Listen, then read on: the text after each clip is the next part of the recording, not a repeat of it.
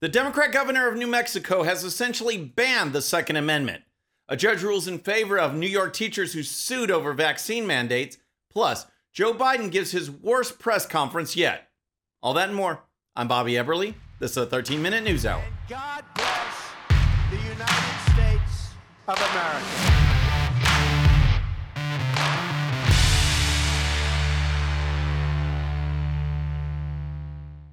Okay, friends, welcome to the show. Happy Monday. Hope you had a great weekend. If you're new to the show, thank you so much for tuning in.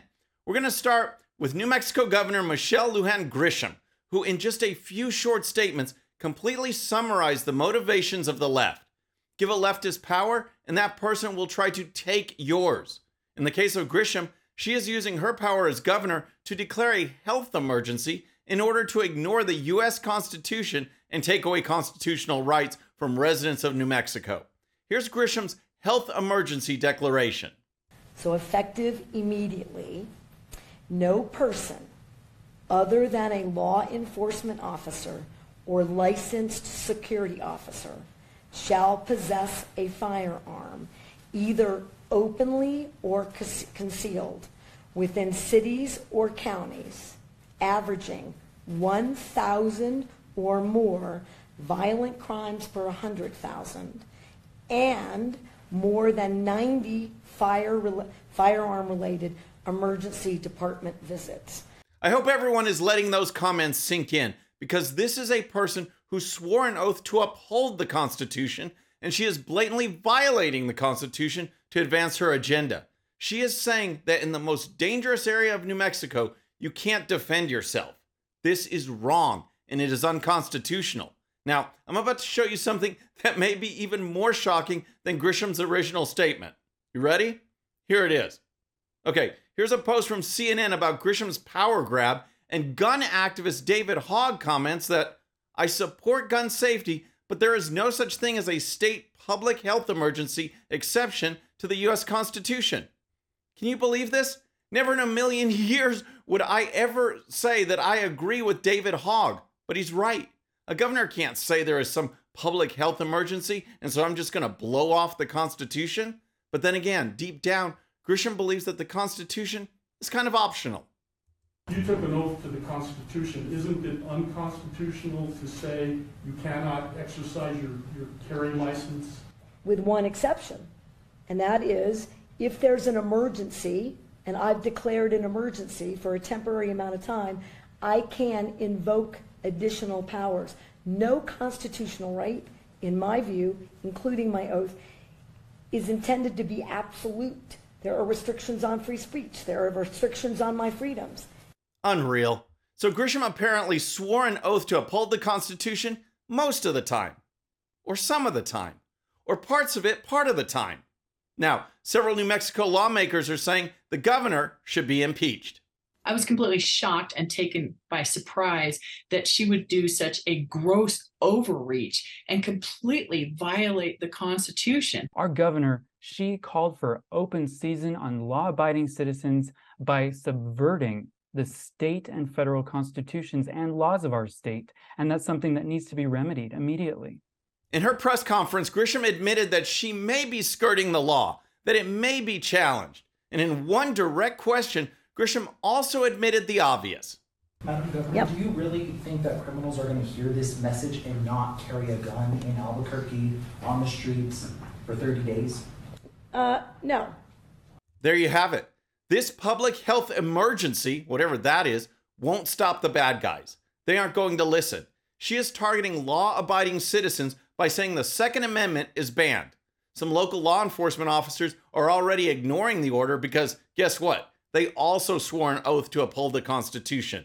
And I hope all New Mexico residents ignore this order as well. All right, next let's talk about a win against vaccine mandates. But first, if you're new to the show or haven't subscribed yet, regardless of platform, just search out my name, hit that subscribe button, make sure notifications are turned on. That way you can follow the show and help us grow. Okay, next let's talk about some big news regarding vaccine mandates, because those mandates, based on hype, propaganda, coercion, and fear, not science, cause so much hardship to individuals and families. People lost their jobs. Think about that.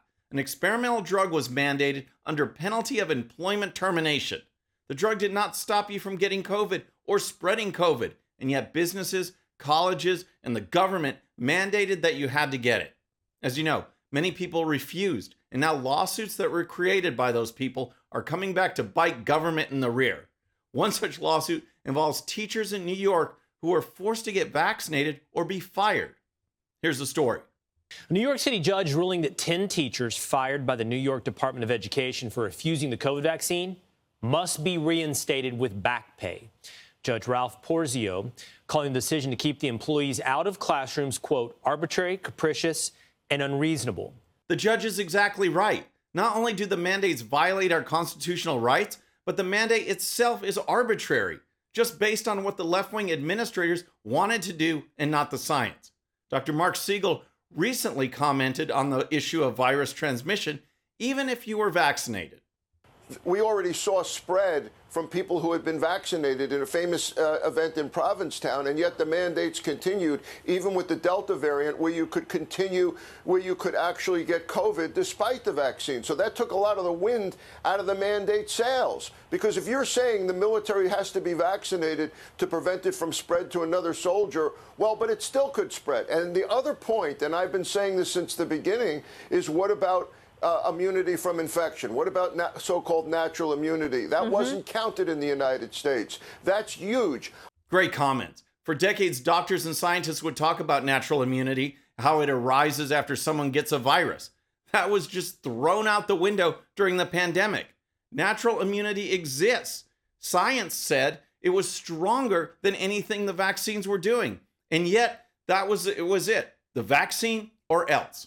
Here's comments from one of the New York teachers who is now allowed back to work following the judge's ruling.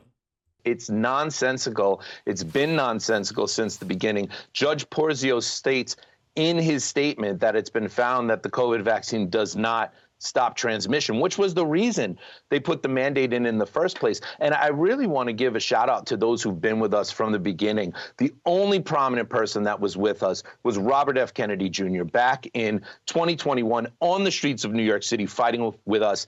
This particular teacher is not back on the job despite the judge's ruling because the school district said the New York's Department of Education is reviewing the matter. I can't wait until these government agencies write these Americans a very huge check. All right, next let's talk about Joe Biden, who during a trip to Vietnam gave one of the most revealing speeches of his presidency. It was revealing in the sense that if anyone had any doubt that Biden is not up to the task of being president, those doubts should now be gone. It was rambling, incoherent, and it showed that Biden is not running the show. Just listen to these comments and remember, this is part of an official visit to Vietnam and press conference. This is Biden on global warming using a John Wayne movie to make his point. And there's 3 or 4 Indians in headdresses, and the Union soldiers. The Union soldiers basically saying, the Indians, come with me, we'll take care of the rule, everything will be good. And the Indian looks at John Wayne and points to the Union soldier and says, he's a lion, dog-faced pony soldier. Well, there's a lot of lion, dog-faced pony soldiers out there about global warming. But not anymore. All of a sudden, we're realizing it's a problem. And there's nothing like seeing the light. What a mess. I never thought we'd be hearing the lying dog-faced pony soldier line again, but there it was. He can't even get his words out clearly. And then, when it comes time for the press conference portion of the program, Biden was right on script, doing what other people tell him. Now I will take your questions. Let me see, they told me they gave me 5 people here. Mandita of Reuters. Thank you for taking my question. So here's what's really wrong with that situation. Yes, Biden should have the confidence and faculties to just call on anyone, sure. But the real problem isn't that he has a predetermined list. I'm sure others going into press conferences they know who they're going to call on and probably even have what order they're going to be in. The problem is that those other politicians are aware enough to make the process run smoothly, to just flow and call on one person and then the next, predetermined or not. That is the sign of someone in control. Biden has lost all of that. He's saying the hidden parts out loud. so that we all know that he's not in control. And when something happens, like he loses his list, he is incapable of improvising. Let's see. I'll just follow my orders here.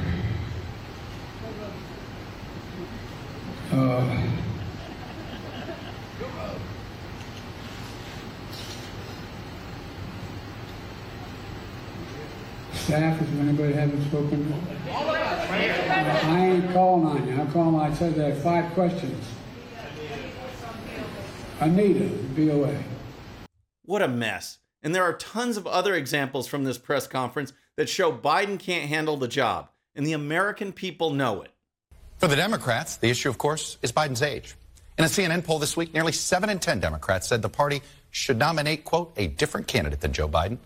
And it was the biggest concern among 49% of all Democrats. The biggest concern was Biden's age. Overall, just 28% of Americans say Biden inspires confidence. That's down 24 points from 2 years ago when he was just 4 months into his presidency. What are the Democrats going to do? They tried so hard to clear the field for Biden, and now it appears that they're scrambling to find a replacement. It's clear even to them that Biden has to go. All right, next here are some rapid-fire headlines from around the country. First, Biden's Energy Secretary, Jennifer Granholm, and some staffers got into trouble when they set out on a 4-day electric vehicle road trip. Turns out that they had so much trouble charging up their vehicles that at one point, a staffer in a gas-powered car blocked one of the chargers from a family with a baby in the car, so Granholm's team could use it later. The family called the cops on the group. Next, a mother in Virginia is suing her child's school district because it hid the fact that the district was encouraging and supporting a transgender lifestyle for the child. The mother said this led the child to run away from home, who then landed in the waiting arms of a pedophile who raped the girl and trafficked her. As the mother noted, quote, "I am the parent. I'm the expert on my child. There is nobody in school or court system that knows my daughter better than me."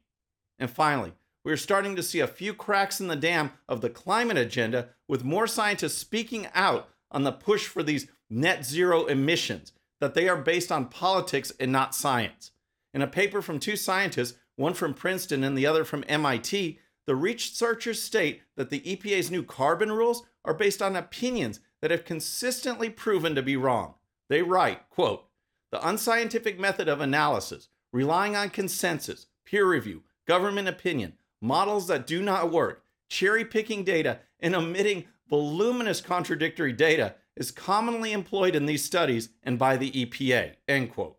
The curtain needs to be pulled back on the climate agenda, and more scientists such as these need to step up. Friends, that's our show for today. I hope you enjoyed it. And remember, today's show's one sheet is available to Patreon supporters using the link in the description. The one sheet gives you the links to all the videos and stories used on today's show, so you can dive even deeper into each issue. And with that, our next show will be Wednesday evening at the usual time. Until then, I'm Bobby Eberle. This is a 13-minute news hour.